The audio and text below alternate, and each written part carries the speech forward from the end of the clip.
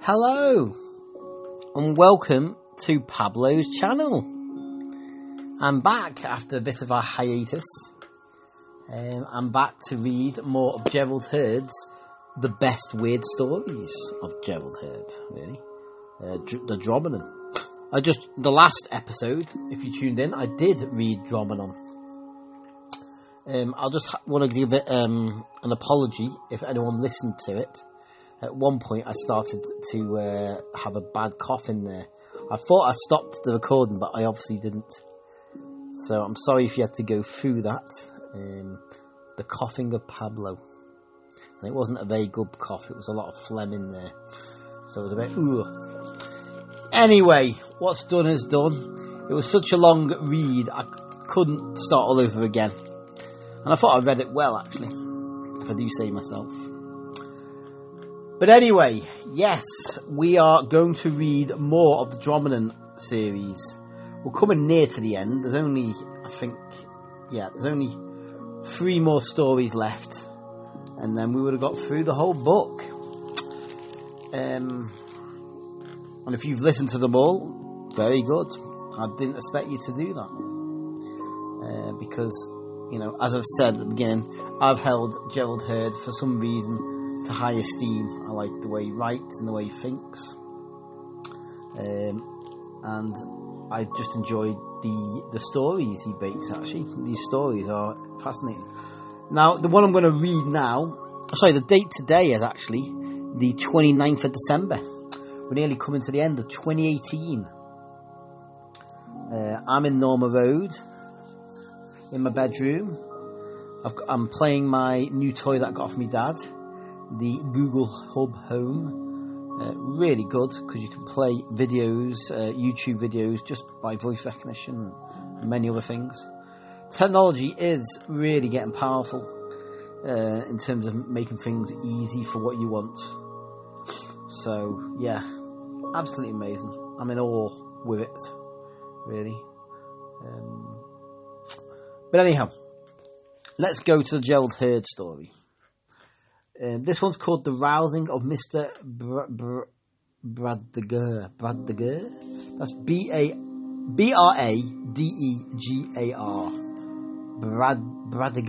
Bradegar? Probably pronounced it totally wrong. Anyway, let's go. I'm going to focus on this with the ambient sounds in the background. And may this be an interesting journey, because I haven't studied this one before. Here we go. Mr. Bradegar was not alarmed.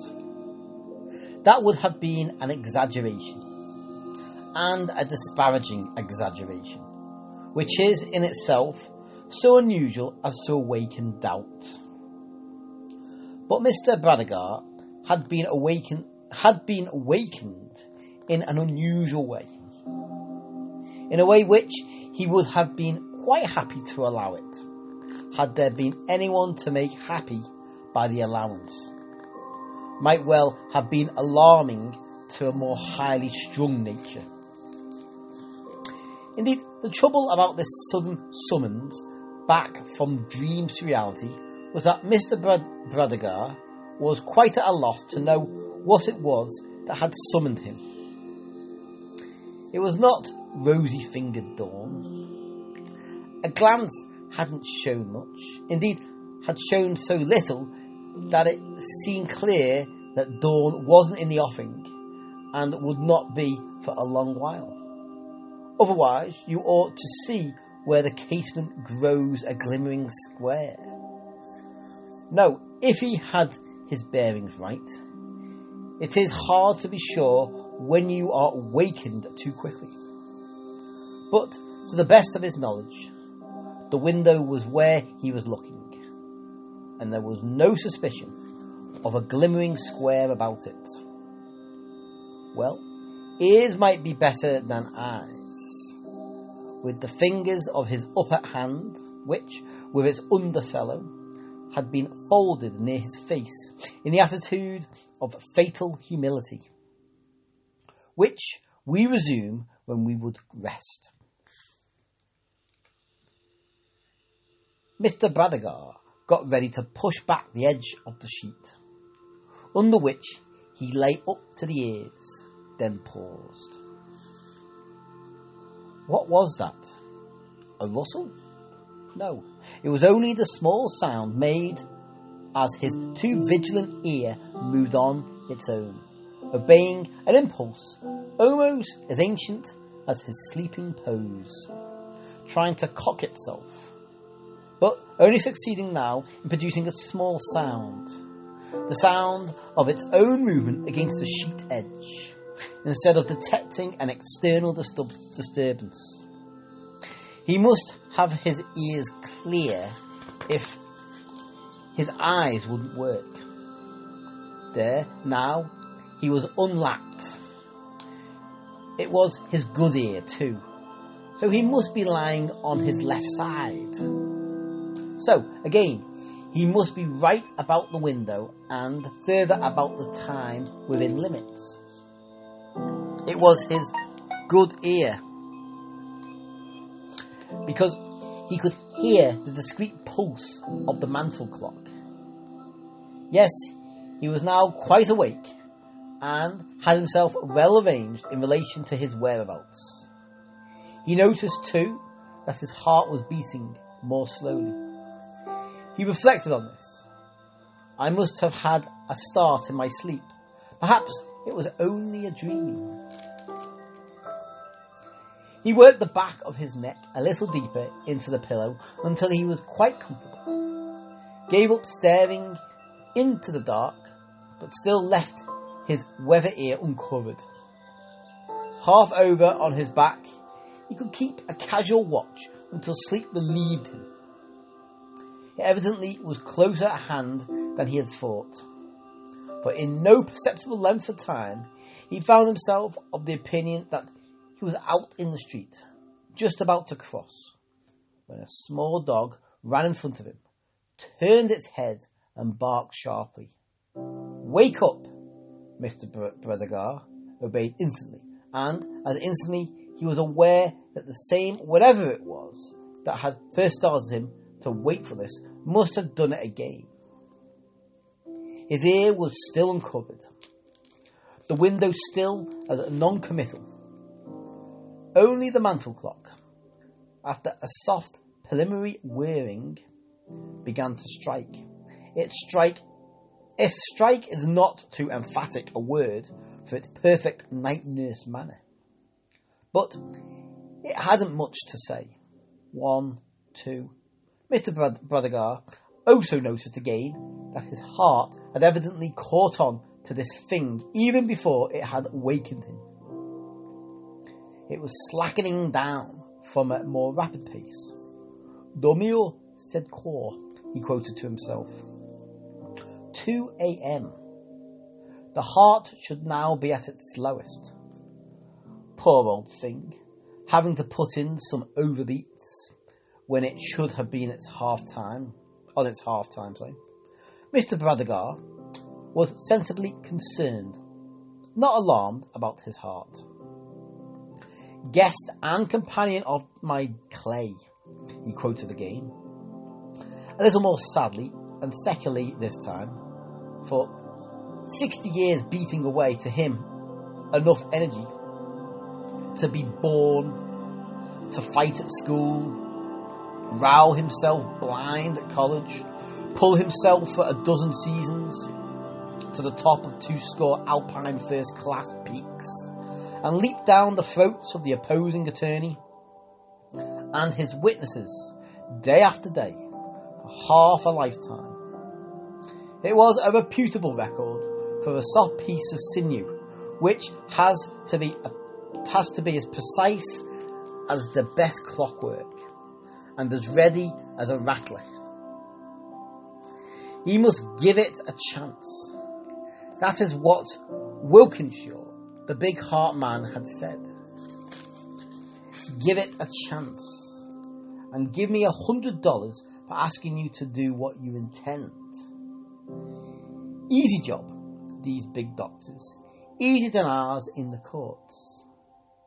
I'd never have been able to pay to ask him to disapprove of the pace I've had to live at if I hadn't worked harder than he ever had to work.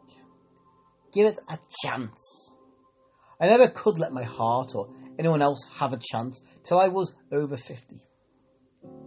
Heart and head, lungs and liver, kidneys and skin, all had to stand the racket or give if they couldn't. That was why he was alone. Mabel wouldn't stand for it, nor the two girls. They sided with their mother. Girls usually don't. One of them nearly always liked her father, but both went to Mabel. Mental cruelty. If all day you've been getting their living, and they wanted a lot by watching like a pike to see if the other fellow couldn't be snapped up, you couldn't turn off the trick when you came home. You got into the way of striking as quickly, as surely, as automatically as a side winder. Well, they wouldn't stand for it.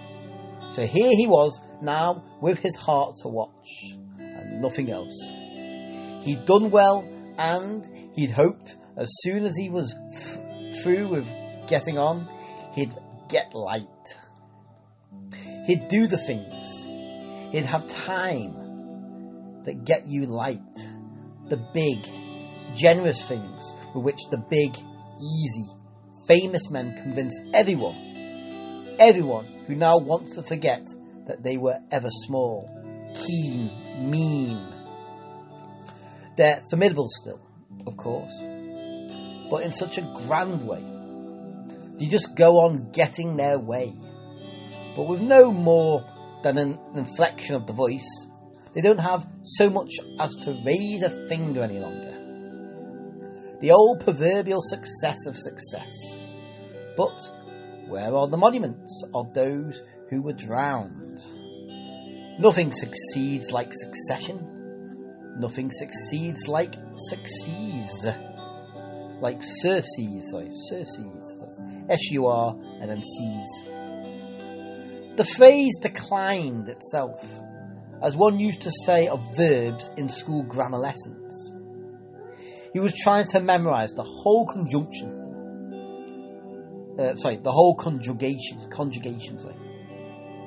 was only a little time. The clock above the desk showed that the preparation hour was nearly over. He had learned all the other irregular verbs, but this silly one, success, succession, succeeds, how did the rest of it go? Success, succession, succeeds, decease, death, cremation. That was it. Not a very regular verb after all. You could tell each declension, that's D-E-C-L-E-N-S-I-O-N. You could tell each declension from the one before pretty well. He'd be able to remember it when called out to say it in front of the class. He'd look up at the clock again.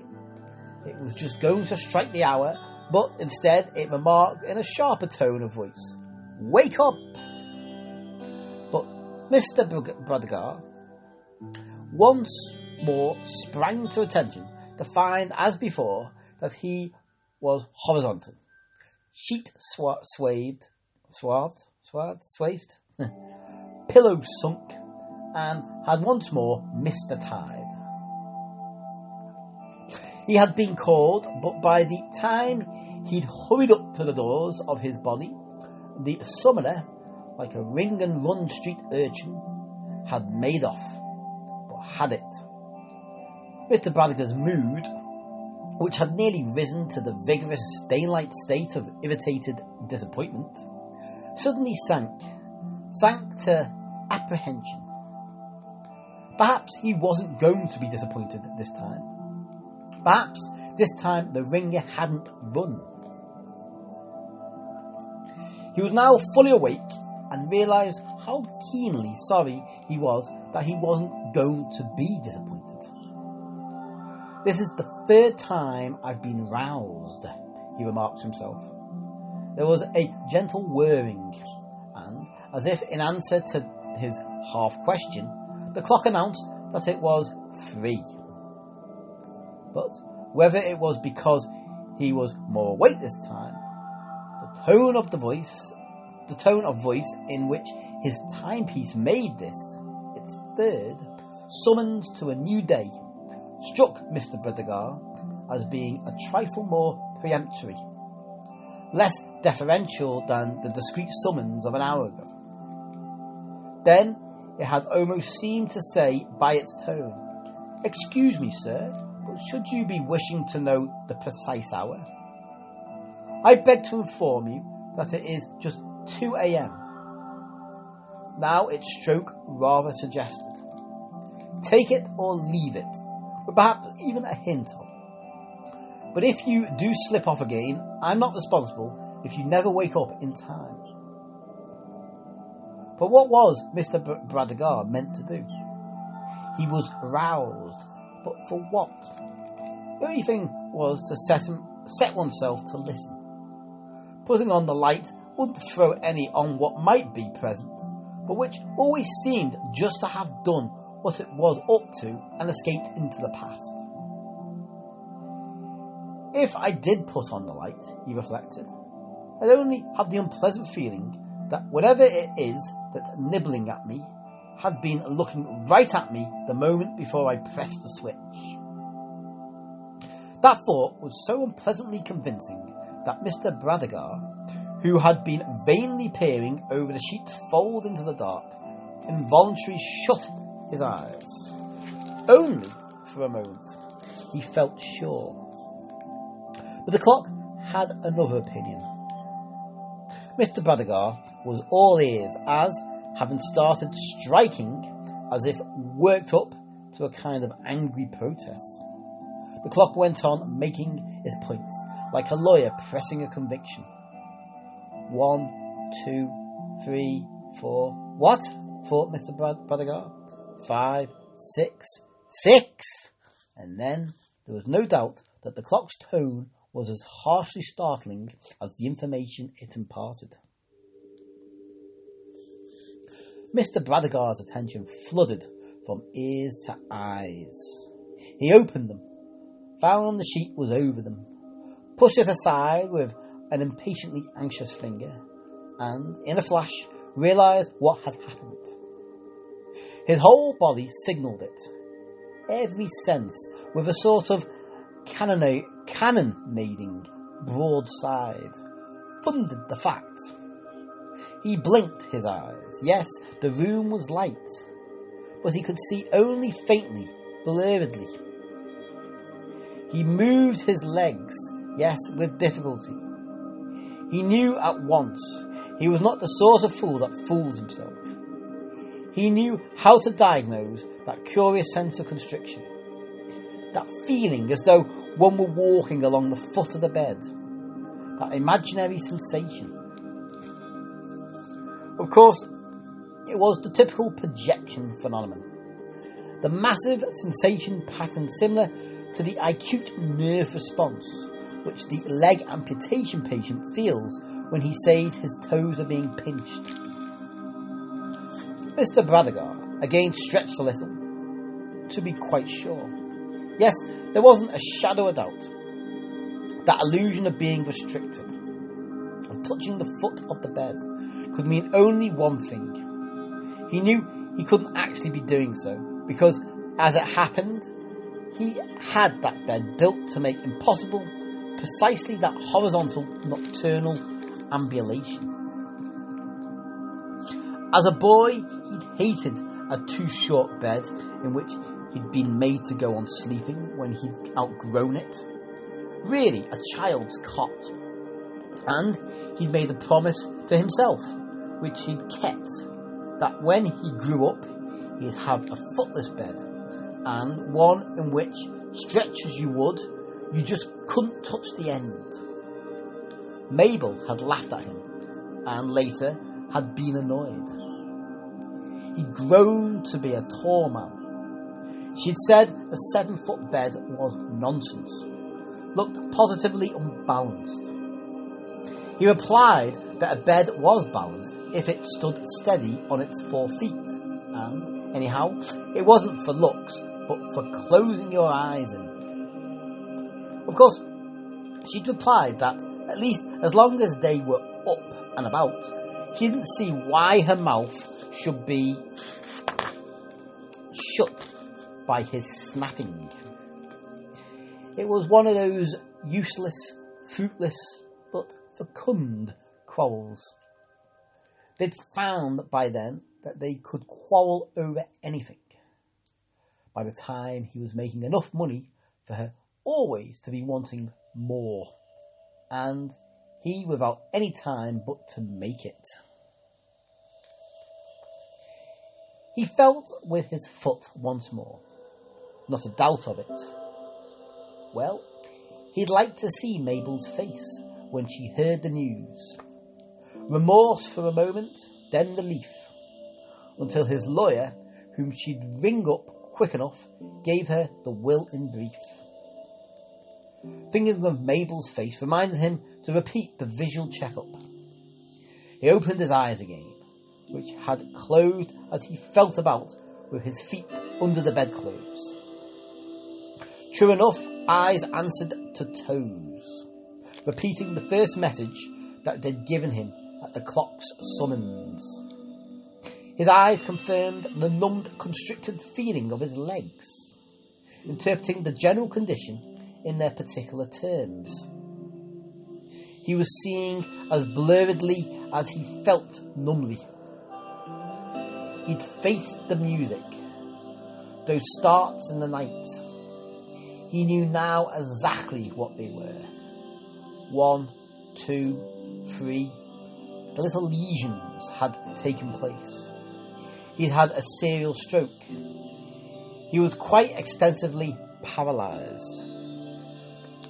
He pulled himself together inwardly, and outwardly he must leave himself sprawled. As the tree falls, so shall it lie. He was alone in the house. He began his summary of his situation. Not in pain. Well, that was a reasonable expectation. But more, he felt wonderfully light and fresh. Indeed, if he hadn't known beyond a doubt that he was extensively paralysed, and perhaps on the verge of death, he was actually, funny thought, he began actually to chuckle, he would have thought he was wonderfully well, indeed years younger than when he had crawled under the sheets to begin the night.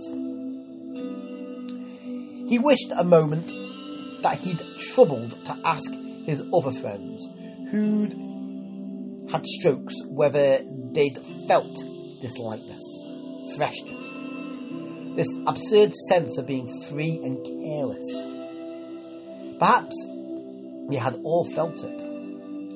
He'd often heard doctors say that many of the insane are happier than when they had their wits. Consumptives, too, they're peculiarly optimistic just before their final hemorrhage. So it would be that when your brain is wrecked, you have illusions of being young. A sort of mental facelifting, he chuckled again, and the thought floated out of his mind. He felt so careless and so easy that it wasn't worth thinking about anything very long.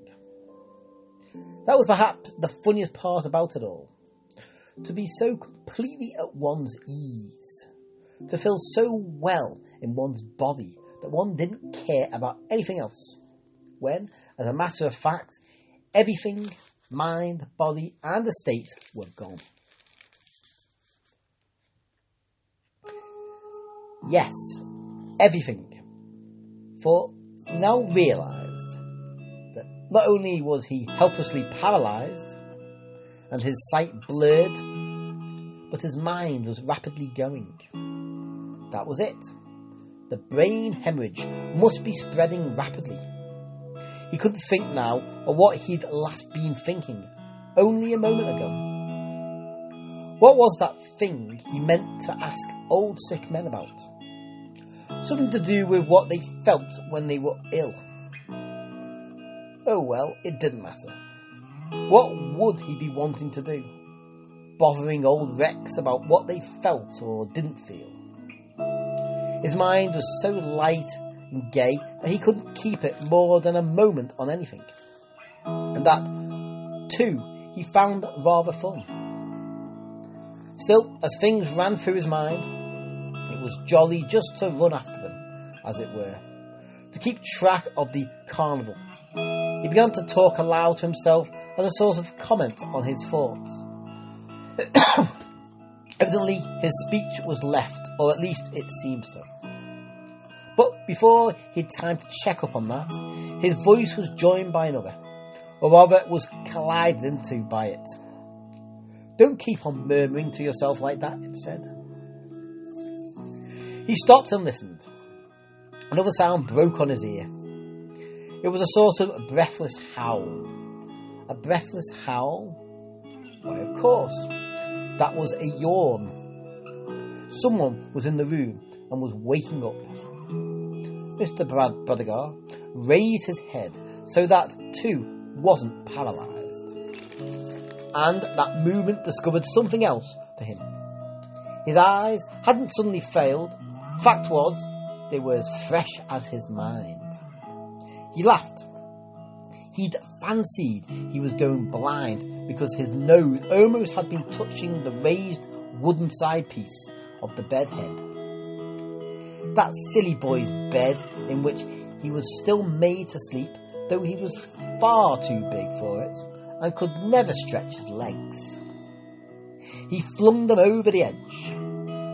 What was that dream about his not being able to move? The sort of nightmare one would get in a suffocating little bunk like this. But he dreamed a lot more than that.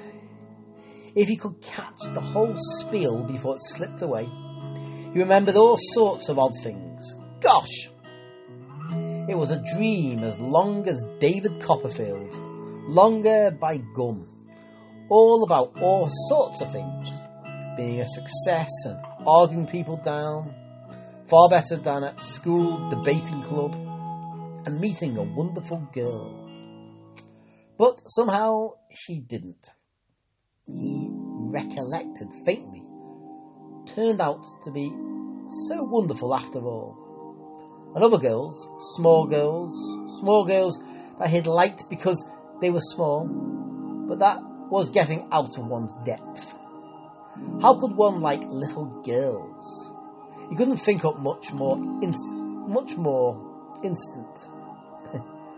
Only a general impression remained that he'd had a crackerjack dream. Not so nice in its way, but wonderful just because it had seemed so confounded real as one's own life, as real as oneself in this little old sleeping room, and Uncle Andy still snoozing in the big bed by the window. Uncle Andy yawned again, snuffled and remarked, "You've been talking in your dreams, just like one of them Edison sound boxes I've just been hearing of. You've got an indigestion, eating all that pumpkin pie last night." "It's this silly little bed. It gives me cramps. I was somehow fixed, so I got dreaming I couldn't ever move again." Indigestion? Overdistended stomach? That was spelled STUMMUCK. You get a move on. "Well, I feel fine this morning." "Then get up and don't sit there yawning at me and complaining of your good bed that's held you well enough these 12 years. Uncle Andy was always a little sore in the mornings. Nick Bradegar remembered. Still, as he got out to fetch his towel and to go into the yard to splash under the pump, he felt suddenly that he must stop and ask a question. Why? It was the sort to make Uncle Andy sore. Still, something in the back of his mind made him feel it worth the risk. "Uncle, what's it like, really, to be grown up, to be as old as you are?" over the crumpled sheet of the big bed. What do you think of this one? Over the crumpled sheet of the big bed, a rheumy eye regarded him. That's R-H-E-U-M-Y. He thought he was going to be bawled out. B-A-W-L-E-D. But no voice came. Only the old, tired, inflamed eye kept on looking at him. First fiercely, next defiantly, then pathetically. That was worse. Or was it? For suddenly it didn't seem Uncle Andy's eye any longer. It seemed somehow a picture of some sort. A kind of mirror. Or as though you were looking down the wrong end of a telescope. Ever so small and distant, but quite clear, he saw an old man lying with fixed, open eyes on a long bed. The light was still faint, as though the window had a curtain over it. The old man lay stiffly still, all save the lid of his eye, which seemed to flicker a bit as he lay on his side looking towards Nick. He was awful, like Uncle Andy, and yet somehow he wasn't Uncle. The bed, too, looked far richer, just as the man in it looked even more tired than Andy. The old, harsh clock began to strike, but it seemed more soft than usual. Still, it was enough to rouse Uncle. You get along, you young lazy scamp. There's the half hour gone and you still not even washed. You leave me alone with all your darn questions. You'll know soon enough what it is to be old. The heck you will. And I'll lay it, you'll not have made the hand living I've made with when time comes to take a stretch, as I've a right to take. Get along and don't disturb me till you've the coffee ready and the bacon cooked. He nipped out of the room. If you didn't clear quickly when Uncle blew like that, you'd have his boots flying at your head at a moment after. And though old and lying down, Uncle had scored more hits than misses with those old hobnails of his, which were always close at hand when off his feet. Under the yard pump, the cold water on the top of his head made his brain tingle. Little rockets, thoughts shot through his mind. He wouldn't be a failure like Uncle, or just conk out, the way he'd heard his parents had. He'd get through and make good. Why? He could always win in discussions at school already. He was always twice as quick at answering back or thinking up a wise crack.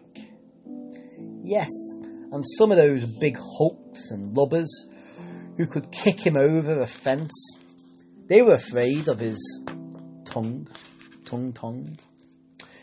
He knew the way things he said would stick to the person he'd said them about. He saw himself getting on. What did one do?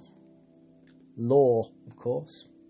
As he rubbed his red, thin body with the coarse towel, he saw himself on his feet in court, winning big law cases.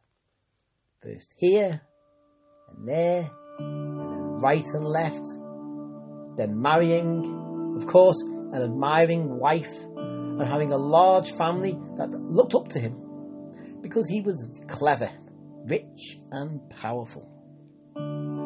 He went in and started cooking the breakfast in the old squalid kitchen. But he hardly smelled the bacon and coffee. So strong was the daydream on him. Only the sound of Uncle's boots on the stairs now, fortunately on his old lame feet and not in his still flexible hands, roused him. Now go and make the beds, you lazy fellow. I know you. If you have your breakfast first, then you never have time. You've got to go off to that darned school. where they only teach you what you were born doing and do in your sleep, and I'll be doing when you die in the poorhouse. Talk, talk, talk. Get along with you. Nick Bradegar cut out of the kitchen and ran up the stairs into the frowsy bedroom. Only the big bed, he swung the old frayed stale sheets, worn blankets and tattered coverlets into some sort of uneasy order. When he came to his cot, however, he paused, looking with a sort of helpless anger at the queer little cramped bed. "Well, all I know," he remarked to himself with vicious resolution, "if ever I make even $100, I'll have a decent bed. First thing I'll have, I promised myself that. You spend nearly half your life on that one thing. Gum, if I could have a fine, decent bed, I don't think I'd mind anything else much. You'd always be able to stretch yourself in that to your heart's content. And in a fine bed, you can have fine dreams. That nightmare last night, what was it? It's all gone, but the taste. I know the cause, though. That blasted little bed. Here, you come down. What are you doing all this while?" hollowed Uncle Andy from below. "And wash up before you go to that darned school." And there you go, the end of the story. The Rousing of Mr. Bradegar. That was an interesting short read, one of the short ones. So yeah, I hope you enjoyed that, and I'm going to re-listen to it to get a deeper sense of it. So thank you for listening to and tuning into Pablo's channel with the ambient sounds in the background. We will leave you. Adios. Till the next time.